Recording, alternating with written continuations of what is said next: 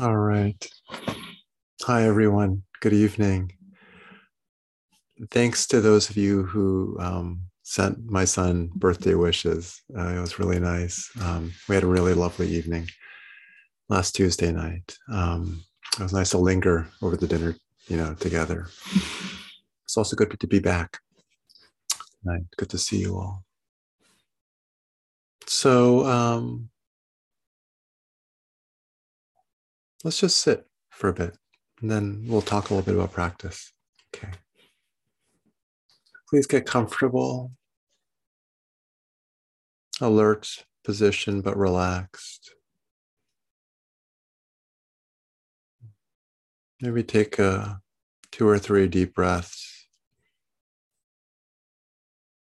Feel the back lengthen as you breathe in. Feel the shoulders relax as you breathe out.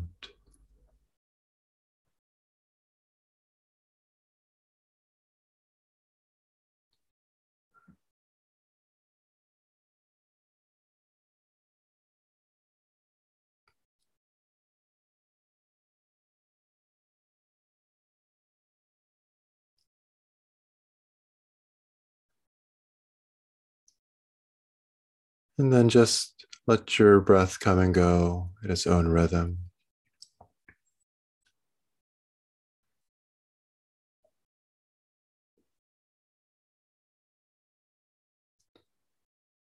Just for a little bit, just feel how the body feels sitting here.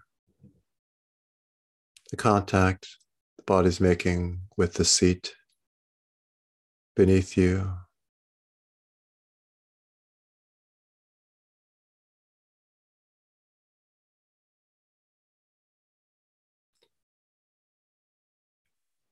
Feel the pull of gravity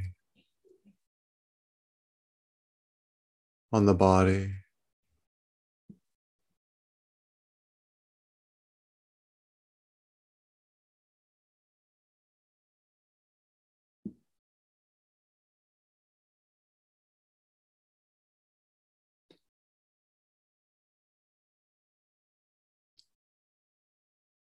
Feel the sensations produced by the contact between skin and the air in the space you're in.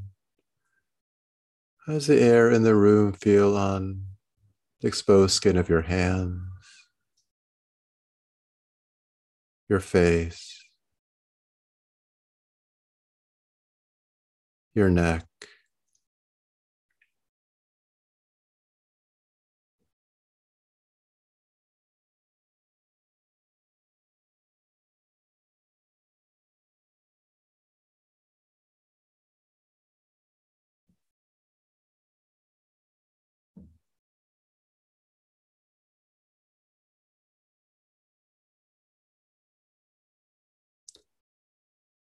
And now take a little bit of time to feel the way that your clothes feel on your body, the contact between the clothes you're wearing and your torso, your belly, your chest, your back. As you breathe in and out, feel the slight movement, skin against clothing, the sensations produced by that movement and contact.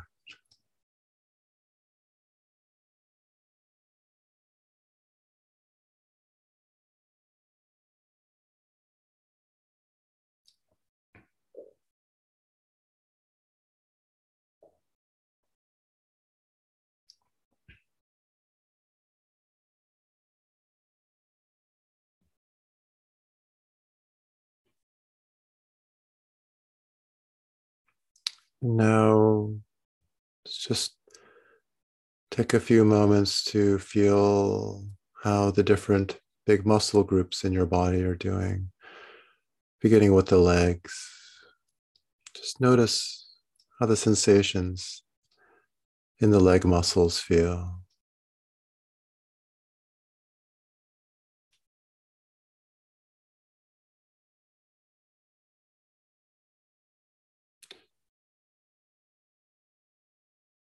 How about the muscles in your bottom, your buttocks, your hips, whole pelvic area? Just notice what kind of sensations there are in that midsection of the body.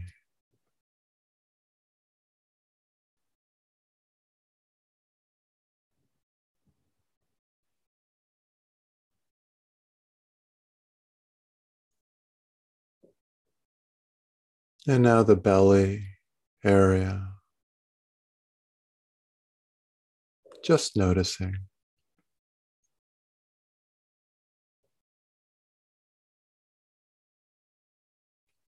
Perhaps there's residual tension from the stresses of the day.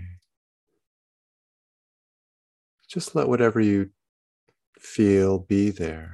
No need to change it, get rid of anything. Just let the body be as it is, just taking stock of how it's doing.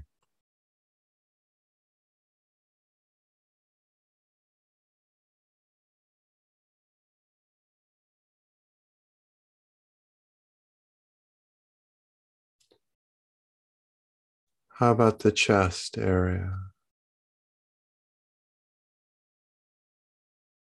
Your pectoral muscles, the ribs and the muscles and tissue between the ribs.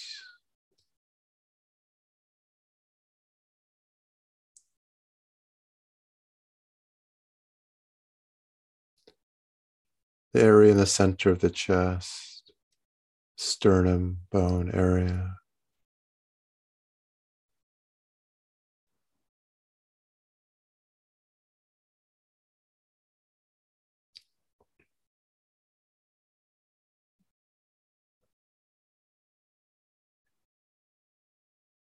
How about the lower back now?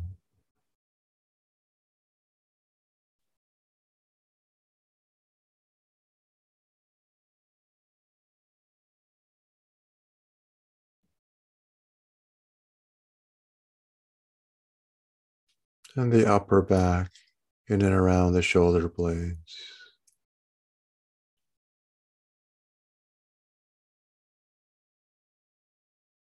Letting awareness move into the shoulder muscles.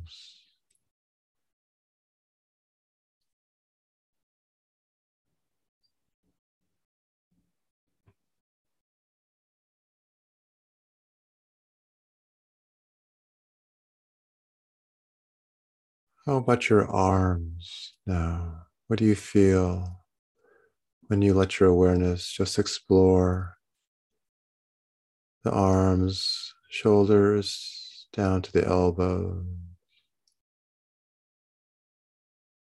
down the forearm, and into the hand?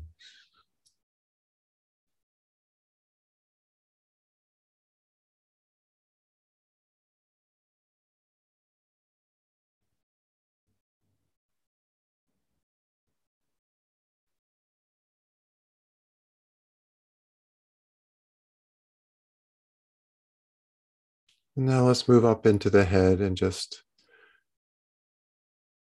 notice what sensations, what kind of energy there is up in the head. The muscles of the jaw,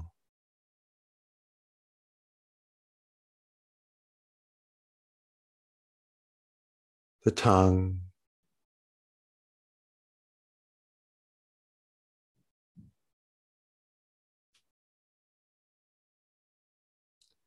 the eye. Is there any residual tension, fatigue, soreness in the eyes? Invite the eyes to soften at the end of a long day. Let them rest a bit.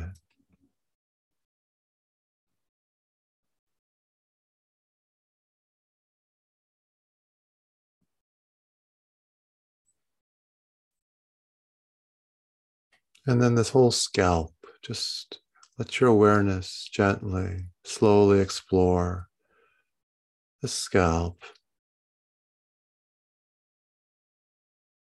from the top of the head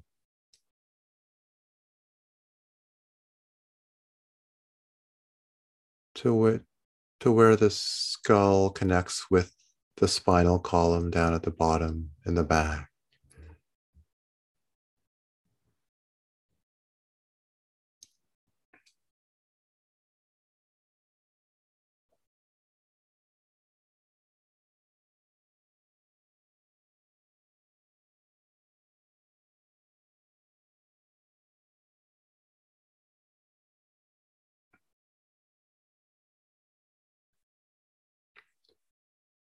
And now just let your awareness take in the body as a whole, just as a gestalt, just feeling the aliveness, the presence of the body in its entirety.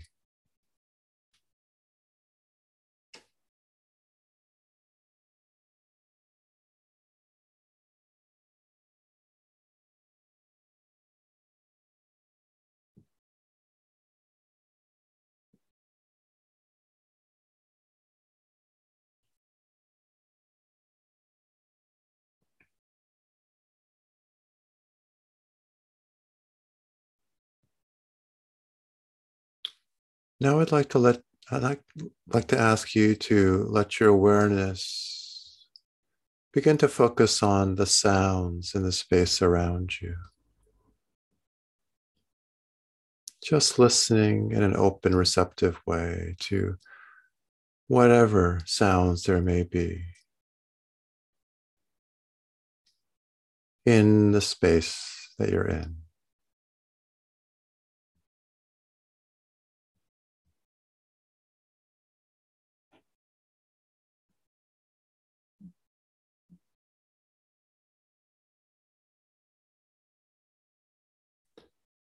For those of you who've never done this before, I'm not trying to pick out or identify particular sounds. We're just almost like a satellite dish, just receiving whatever sounds there may be around us. And just open, passive, receptive way.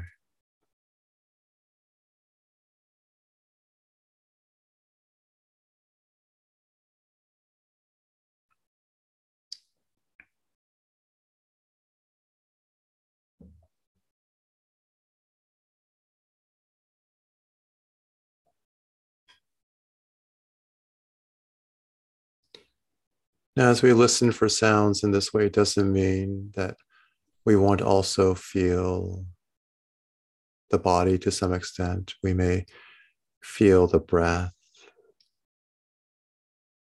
We're not listening to sounds to the exclusion of any other kind of sensation, but just letting our awareness rest primarily in hearing, in sounds. A place to ground our awareness during this sitting.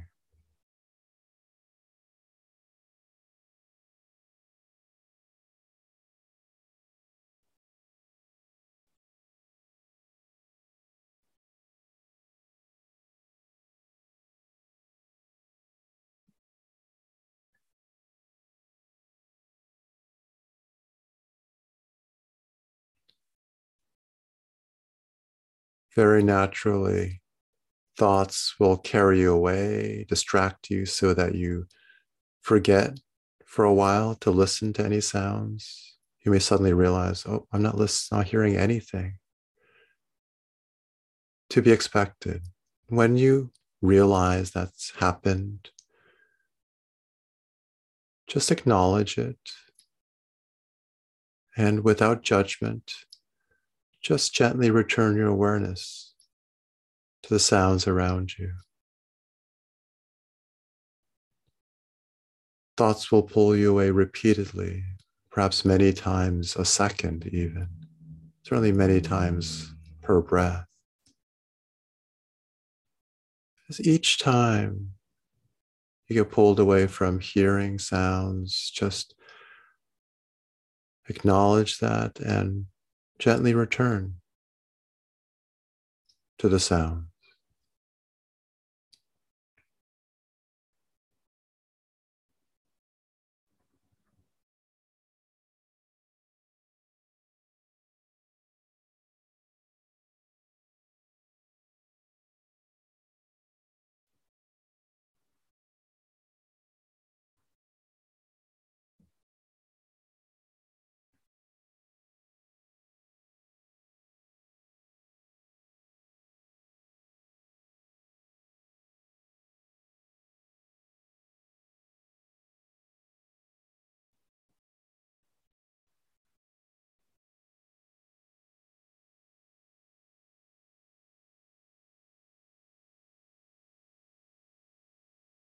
Some of the sounds you hear may not even be coming from outside you. Some of you may be able to hear the subtle sounds produced by your own breathing.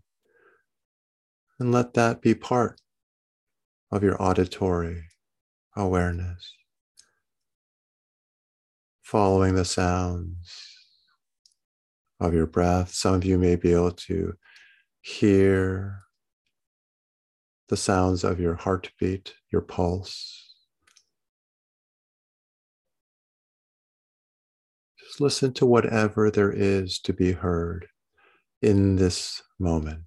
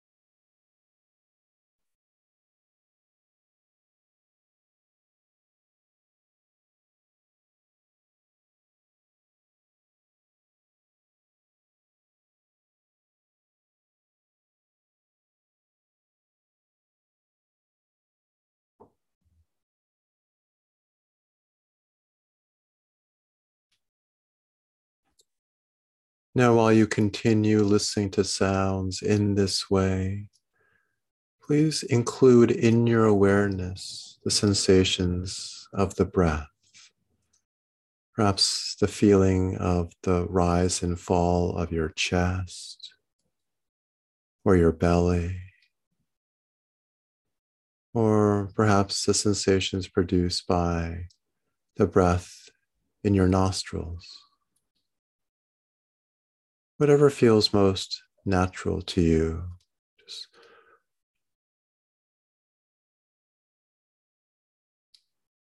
continue listening to sounds while you also feel the movement of the breath in and out of the body.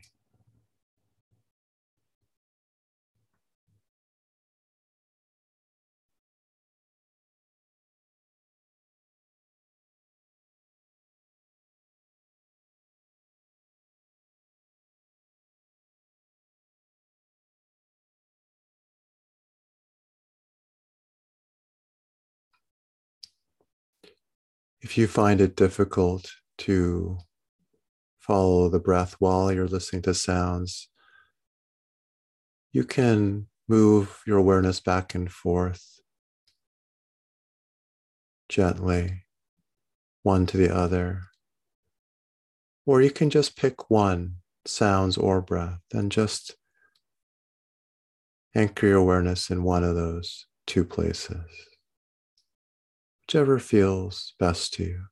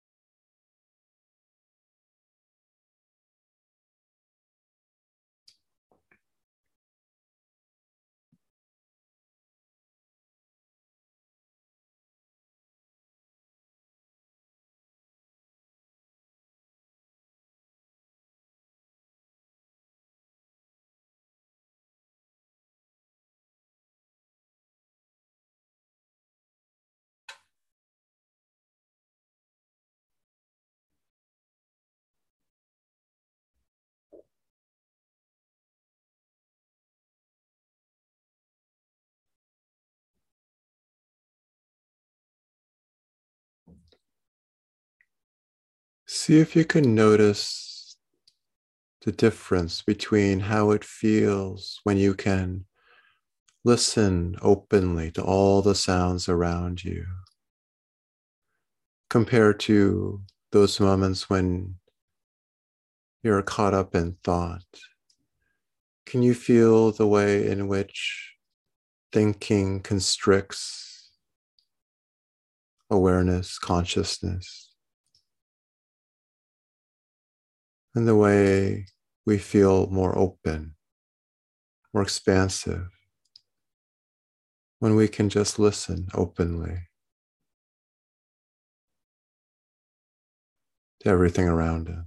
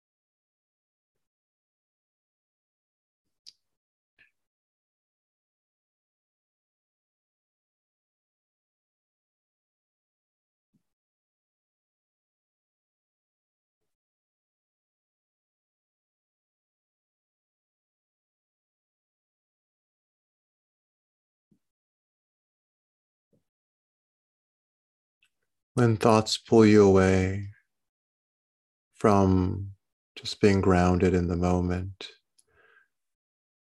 take note of what kinds of thoughts you're having.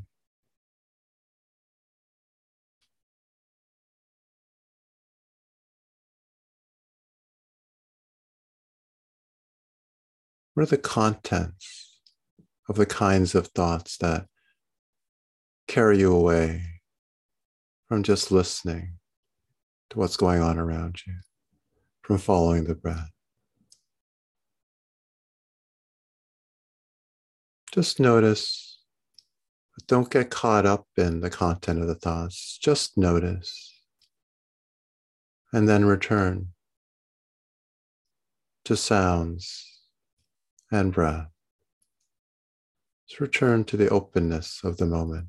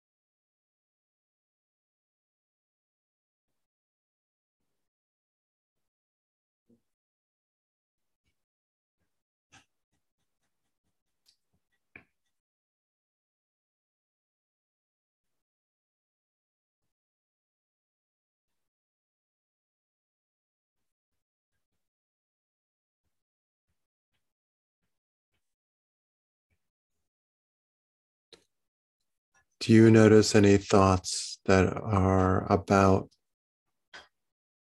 the meditation practice itself, how you're doing, whether you're doing things well enough,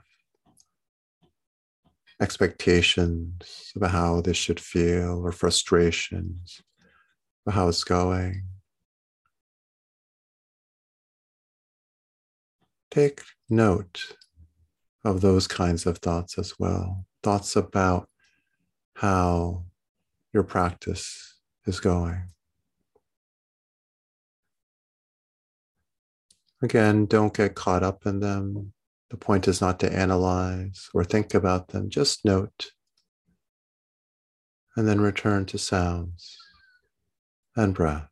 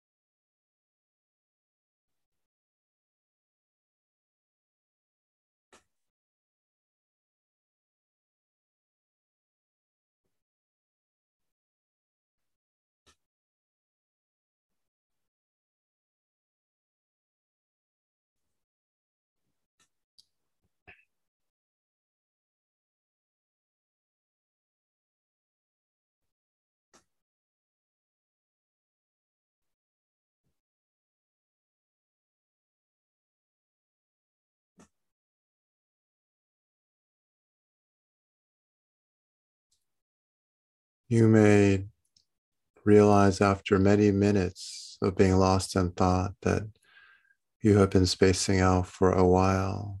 This is natural. And you may be tempted to judge yourself or feel frustrated.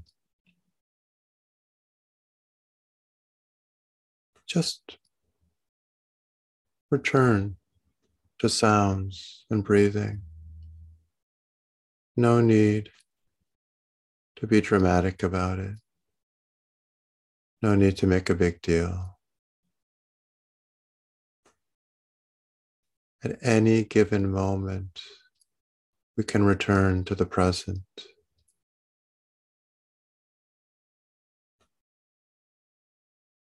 Drop what we're thinking about and just come back to the present.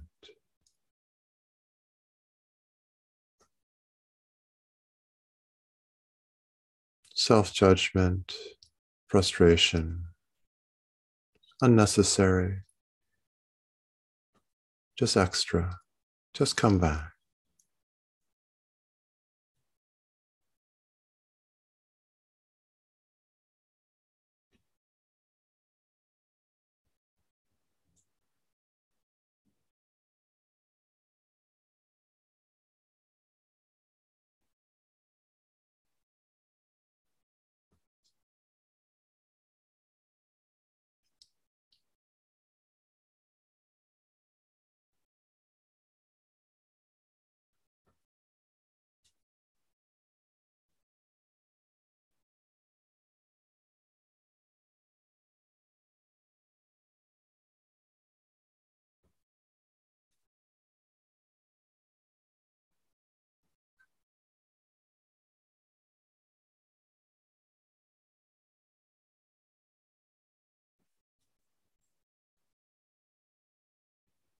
Okay. Thank you, everyone.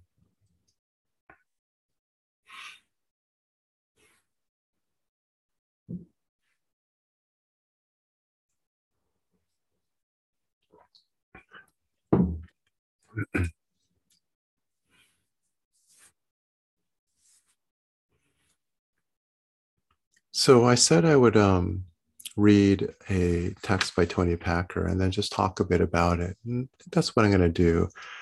The short text is from her book, The Light of Discovery.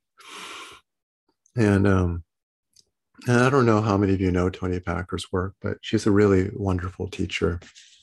Um, and um, and I think I picked this excerpt from this book because something about it spoke to me this last week, and I'm just going to riff on it for a bit. Okay, so I'm going to read it aloud, and then not do some kind of like line by line, discussion of it, but just riff a bit on some things that I feel she's touching on. So it's called Yearning for Completion. When the sense of me is present with its deep feelings of insufficiency and incompleteness, with its endless searching for perfection and security, we can't see freely.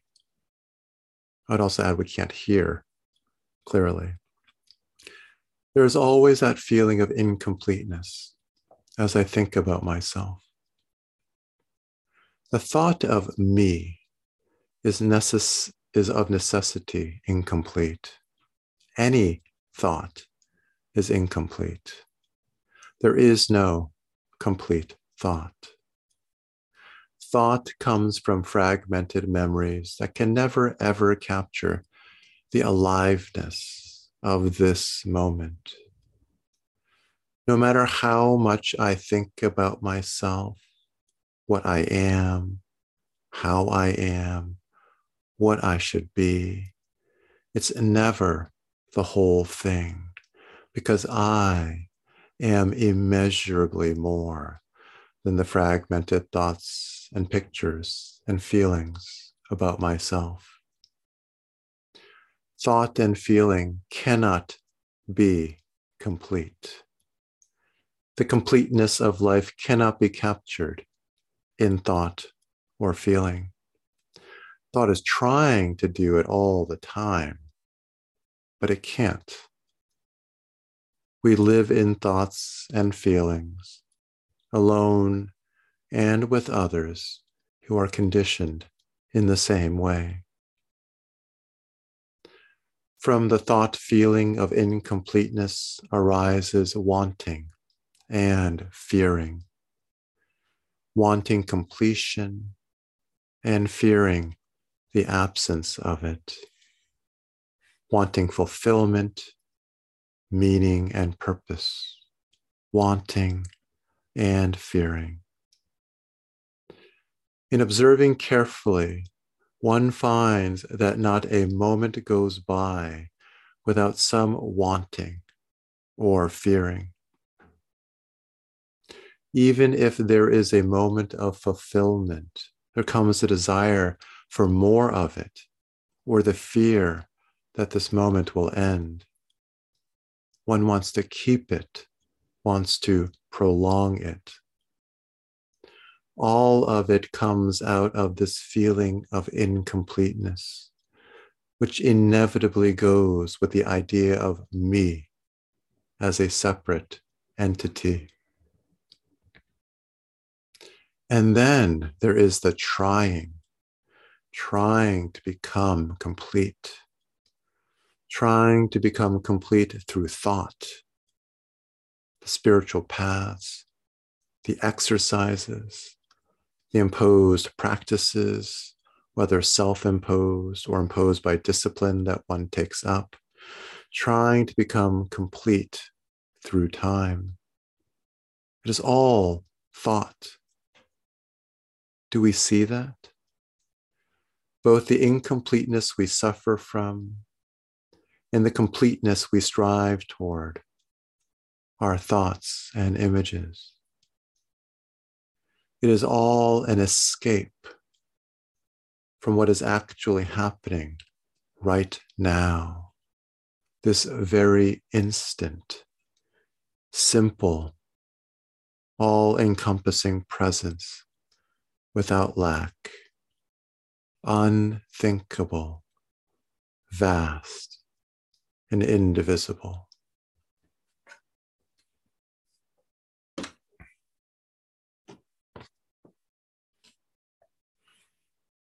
So I have a set of sort of responses or thoughts to different things that Packer says here.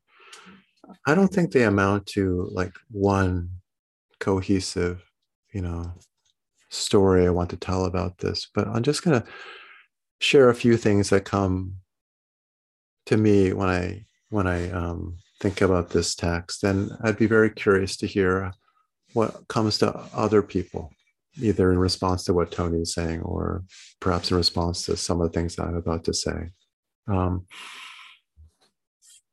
So I think the place I want to start is with where she ends. This constant attempt that she's describing for us to achieve some kind of completeness, right? Yearning for completion, as she puts it. It's all an escape, in her words, from this present moment, which in truth is just simple, all-encompassing presence without lack, unthinkable, vast, and indivisible. I think there are times where we can experience the present moment as something beautiful, like the way she describes it. I think there are other times where we touch it, but it presents us with a very different face. It's not because it's different than what she's describing it, but it feels different to us. And I think the word that I would use to describe it is groundless. What she's describing is what it's like to be without needing to or conceptualize either ourselves or the kind of experience we're having of this moment, what it would mean not have to like package this moment into thought, right? Or who we are in this moment, just to be open to the richness, right? The plenitude of this present moment. And there are times where it sounds, I think, as beautiful as she describes, but there are many other times, and especially in the course of a life of practice, where we experience it as deeply unsettling. It feels, and that, it's like there's no steady, solid ground beneath us. Because of course, what she's talking about in this whole piece is different ways that we try to create sense of security, right? Sense of familiarity, kind of ground. Where she uses the word completion, I might substitute other words like stability, right?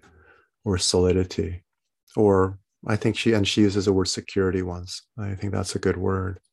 We're looking for something to hold on to latch on to. And to experience the moment in the way that she's describing means to refrain from doing that, right? To refrain from the search for stability, something solid, something secure.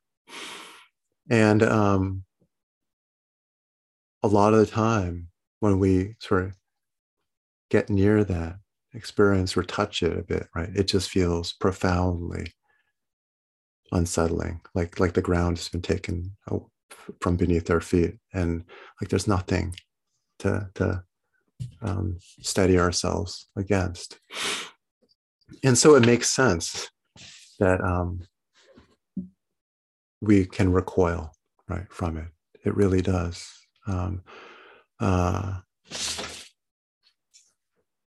Sometimes it almost seems like a kind of panicky, like this, like, it's like we flinch from it.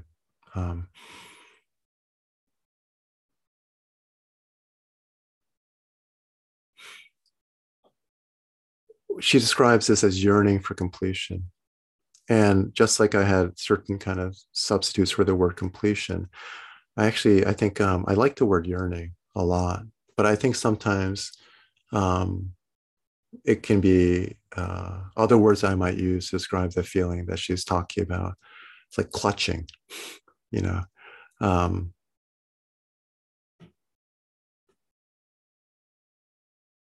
grasping,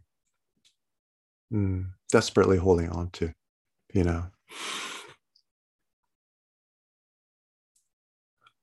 This reminds me, actually, I think I've told some of you this in a previous class, but the great Tibetan Buddhist teacher Chogyam Trungpa Rinpoche once described enlightenment as like falling out of an airplane, right? Right, and he said, the bad news is there's no parachute, but the good news is that there's no ground, and I think it's a beautiful image. It really captures, I think, the both wonderful and like kind of very scary like quality of like letting go of what the familiar way that we cognitively interact with ourselves and with the world. And so the interesting thing is, like, practice, I think meditation is sometimes like the easiest thing in the world. It's like, sometimes you just get this feeling, of course, what could be simpler than just being present, just like, letting go, being in the moment. While other times it feels like one of the hardest things to do, because I think we're reacting to the instability that we sense this practice actually will expose us to. We both want it and fear at the same time. I think that's the thing. And I think that feeling of groundlessness is the feeling of freedom. I mean, it's exactly what Trungpa is talking about. Like, at first, it's going to be terrifying. If you follow the airplane, whether you know there's no ground there or not, you're going to be terrified, right? But it takes a while to get comfortable with that kind of feeling. And so we pull back repeatedly. And I think it's this way of thinking about what practice is asking us to do is useful, because Um, a lot of people think that meditation is hard because the mind's so easily distractible. You know, um, that's difficult because I can't corral the mind. I can't focus it. My mind's all over the place. Um, you, so many students tell me I just have ADHD. I can't do it. The monkey mind, all of that. And of course, I think there's truth to that. The mind is unruly and it's all over the place. But I think it helps us appreciate more why the mind might be like this when we realize what letting go of thoughts actually opens us to, which is this feeling of radical destabilization and groundlessness. And so, like, of course, thought will come back all compulsively, not simply because our minds are undisciplined, but out of fear. Um, the thoughts will try to protect us from this feeling of um, radical insecurity, radical vulnerability, which is really what practice, I think, is opening us to, which is again what we want, but also necessarily frightening. You know, um, it's definitely not comfortable, and then it can become weirdly the most comfortable experience you could ever imagine, a peace that passeth understanding. But it's not because you've experienced something different, but it's because you've experienced that groundlessness in a different way. It's that same experience that was scary that suddenly becomes transmuted, and you realize is just what quiet peace is, just being present. Um, and so the key is, I think, not to strive harder, not to discipline the mind more rigorously. And it's not to bring in more effort, but somehow to soften, I think, into um, this experience of unsettledness that I think is necessarily a part of the journey of practice. Um, in a text that I've shared a number of times on Tuesday nights, Pema Chodron calls this the in-between state, right? A state in practice where we feel like we've let go of our habitual ways of relating to life and ourselves, and yet we haven't really fully become at home in the equanimity and peace and calm that practice is supposed to give us. We're kind of in this in-between state. And I think it's this place where we're getting in touch with this instability, this insecurity, this sense of groundlessness. And it's so easy to either recoil from it back into thought or try to like plow through it and try to like turn it into something that I need to fix and work through, you know. I also think, by the way, that it can be tempting. I think quite naturally tempting to think that when we encounter this deeply unsettled feeling that I'm associating with the experience of groundlessness, that we might think there's some kind of deep wound within us. Like it must be evidence that there's some kind of, childhood, wound or trauma or something like this, and that may be present.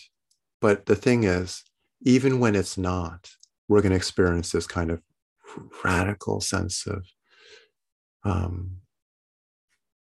can't, this unsettledness. I don't know. It's like it's this kind of churning feeling, you know. And Ezra, I think, likes to call this like the anxious quiver of being. It's just this kind of feeling that you get when you start to get in touch with what it is, um, when you start to see beyond all the things that we identify with, all the thoughts we have about ourselves, all the stories we tell about ourselves. We begin to see that they're not quite as solid as we thought they were. And this, of course, doesn't happen at the very beginning of practice. It happens after you've been doing it for a while. But when they start to not be as solid as they used to be, then you start to experience this kind of unsettledness, and and I think it can make sense to think like, okay, there's some deep core pain I have, something I can't stand this feeling. It's so uncomfortable. And again, for some of us, there may be like psychological pain that we need to work through, either through meditation or even through therapy. But I think sometimes it can just be this feeling of getting in touch with the groundlessness that is actually the ground, or the root of our being, who we really are beyond all the stories that we tell about ourselves. And so I think it's really important not to turn it into a problem, even though it feels like the most uncomfortable thing you could imagine.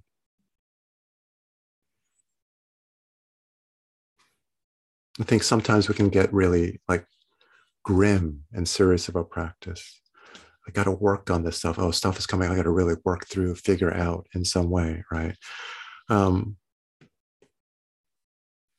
But sometimes it's just about noticing that you like, you're yearning for completion. You're yearning for some kind of solidity. You feel it so powerfully. It's like a tug. It's such a powerful tug to notice that and just to let go of that compulsion, that urge to stabilize, right? To make sense of the moment, to figure it out, right? Just to let go. I mean, what's so interesting is, and I think a number of you have experienced this, maybe most of you have experienced this, but aren't there times where you just feel so bad, so uncomfortable, just like your innards, your mind, your heart, just churning, right? And then poof, it's gone. Just because like you got absorbed in activity, or you noticed how beautiful the sky was, or because you were just in the presence of another person that pulled you out of yourself, or you just were washing dishes and you just became absorbed in that task, or you were just meditating and you decided, okay, this feels really crappy. I'm just going to like return to the sounds around me. And somehow that thing that seemed all consumingly uncomfortable just goes poof. And you wonder, like, how real was that? How solid was that it could just disappear like that? It sure as hell felt really like claustrophobically real. And suddenly it's not there. And I think it's just that those are like these wonderful experiences show that ultimately that they can make you feel so bad, but they're insubstantial as all kind of thoughts really are in the end, right? And then I think you can have a really interesting insight, which is you can start to sense the ways in which you're actually attached to the ways that makes you feel. That there's a part of you that's more familiar with, more comfortable with feeling that churning than you are with letting it go. Because that's suddenly like so spacious, it's disorienting in its own way. It's like, I feel like, wow, like I don't have my ordinary like compass readings. I don't have my ordinary ways of making sense, And I think practice really just coming to that point where over and over again, you hold on tight and then you let go, and you get more and more at home, the experience of letting go of the thoughts that would make you feel constricted and tight, um, and yet there is a comfort to that because it's so familiar.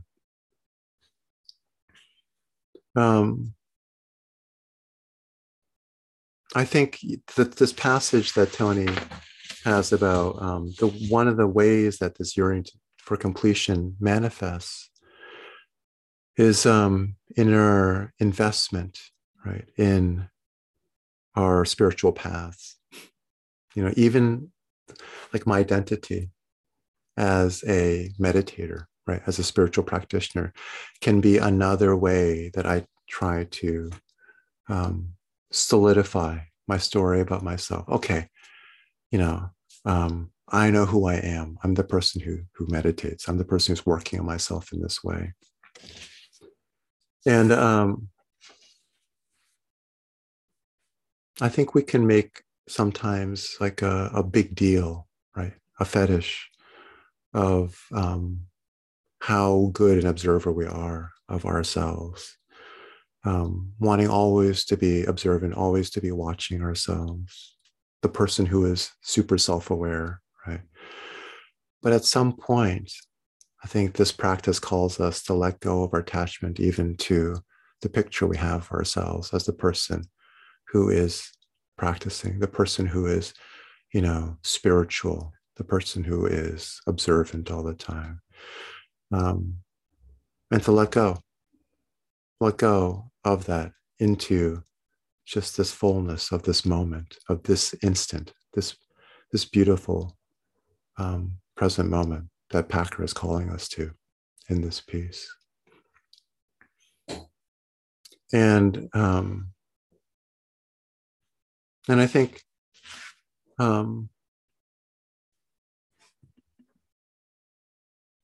this is why I think practice is both easy and hard. It's easy because in a way, like when we are able to let go, we realize that like it was the most natural thing to do. Like there was nothing, like no big deal, right? All we have to do is just notice and let go into sounds, into our breath, into whatever it may be. And yet, I think it's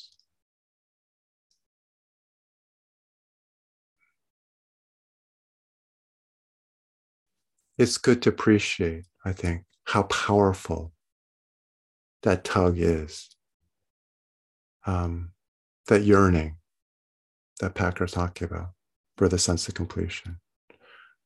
It's, I think, most of the time we're practicing, I think we're in that zone where we're really like trying to be gentle with that yearning, that clutching, that grasping. And it really is just softening around that impulse, right? Noticing it, letting it be there, not trying to force the hand open, so that it can learn to relax on its own and give up its clutching grip in its own time. I think that's what's so difficult, but also so important, I think, to experience. So I don't know. Did anyone have any thoughts about Packer or any of the things that I just happened to say? Just want to speak from your own experience. Are you familiar with this feeling of groundlessness and the way that we clutch after security, just in our daily life or in the midst of our practice lives? Does it resonate at all?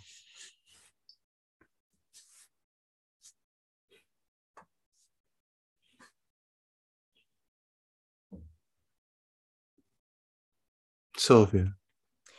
Yeah, it does. And I see it more as a craving to understand, and to understand, hence to control.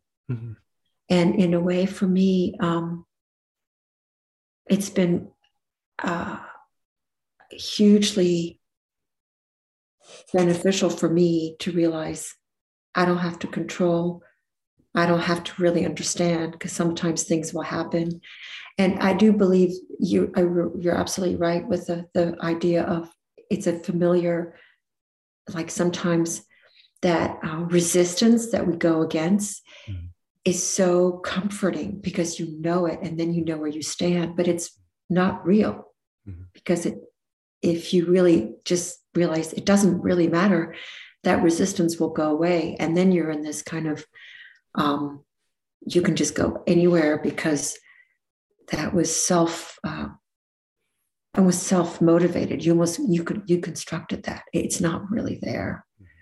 So, but it is amazing how it looks so difficult. It looks really solid. It feels like it's a solid brick. And all of a sudden it's like it's a wooden log that's just gone into ashes and you could just walk right through it. And it is scary. It's a wonderful way of describing it. And I think that impulse to understand as a manifestation of the impulse to control, right, is so powerful. Like, I got to figure it out. Like, I got to make sense of this. Why am I this way? What's going on? Like, as if like that was the key, right? When it's actually just feeding the problem. Um, I think that willingness to let go into, as Zen practitioners call it, not knowing, right, um, is so essential and yet so difficult, because we are so conditioned to feel like you need to understand something, right, to move beyond it. Yeah. And in a way, it's something that it's in a way, this is an incredible opportunity for us just to realize it's okay. Mm-hmm. And if we could just see it as a gift. Mm-hmm. Mm-hmm. Yeah. Thanks, Sylvia. Thank you.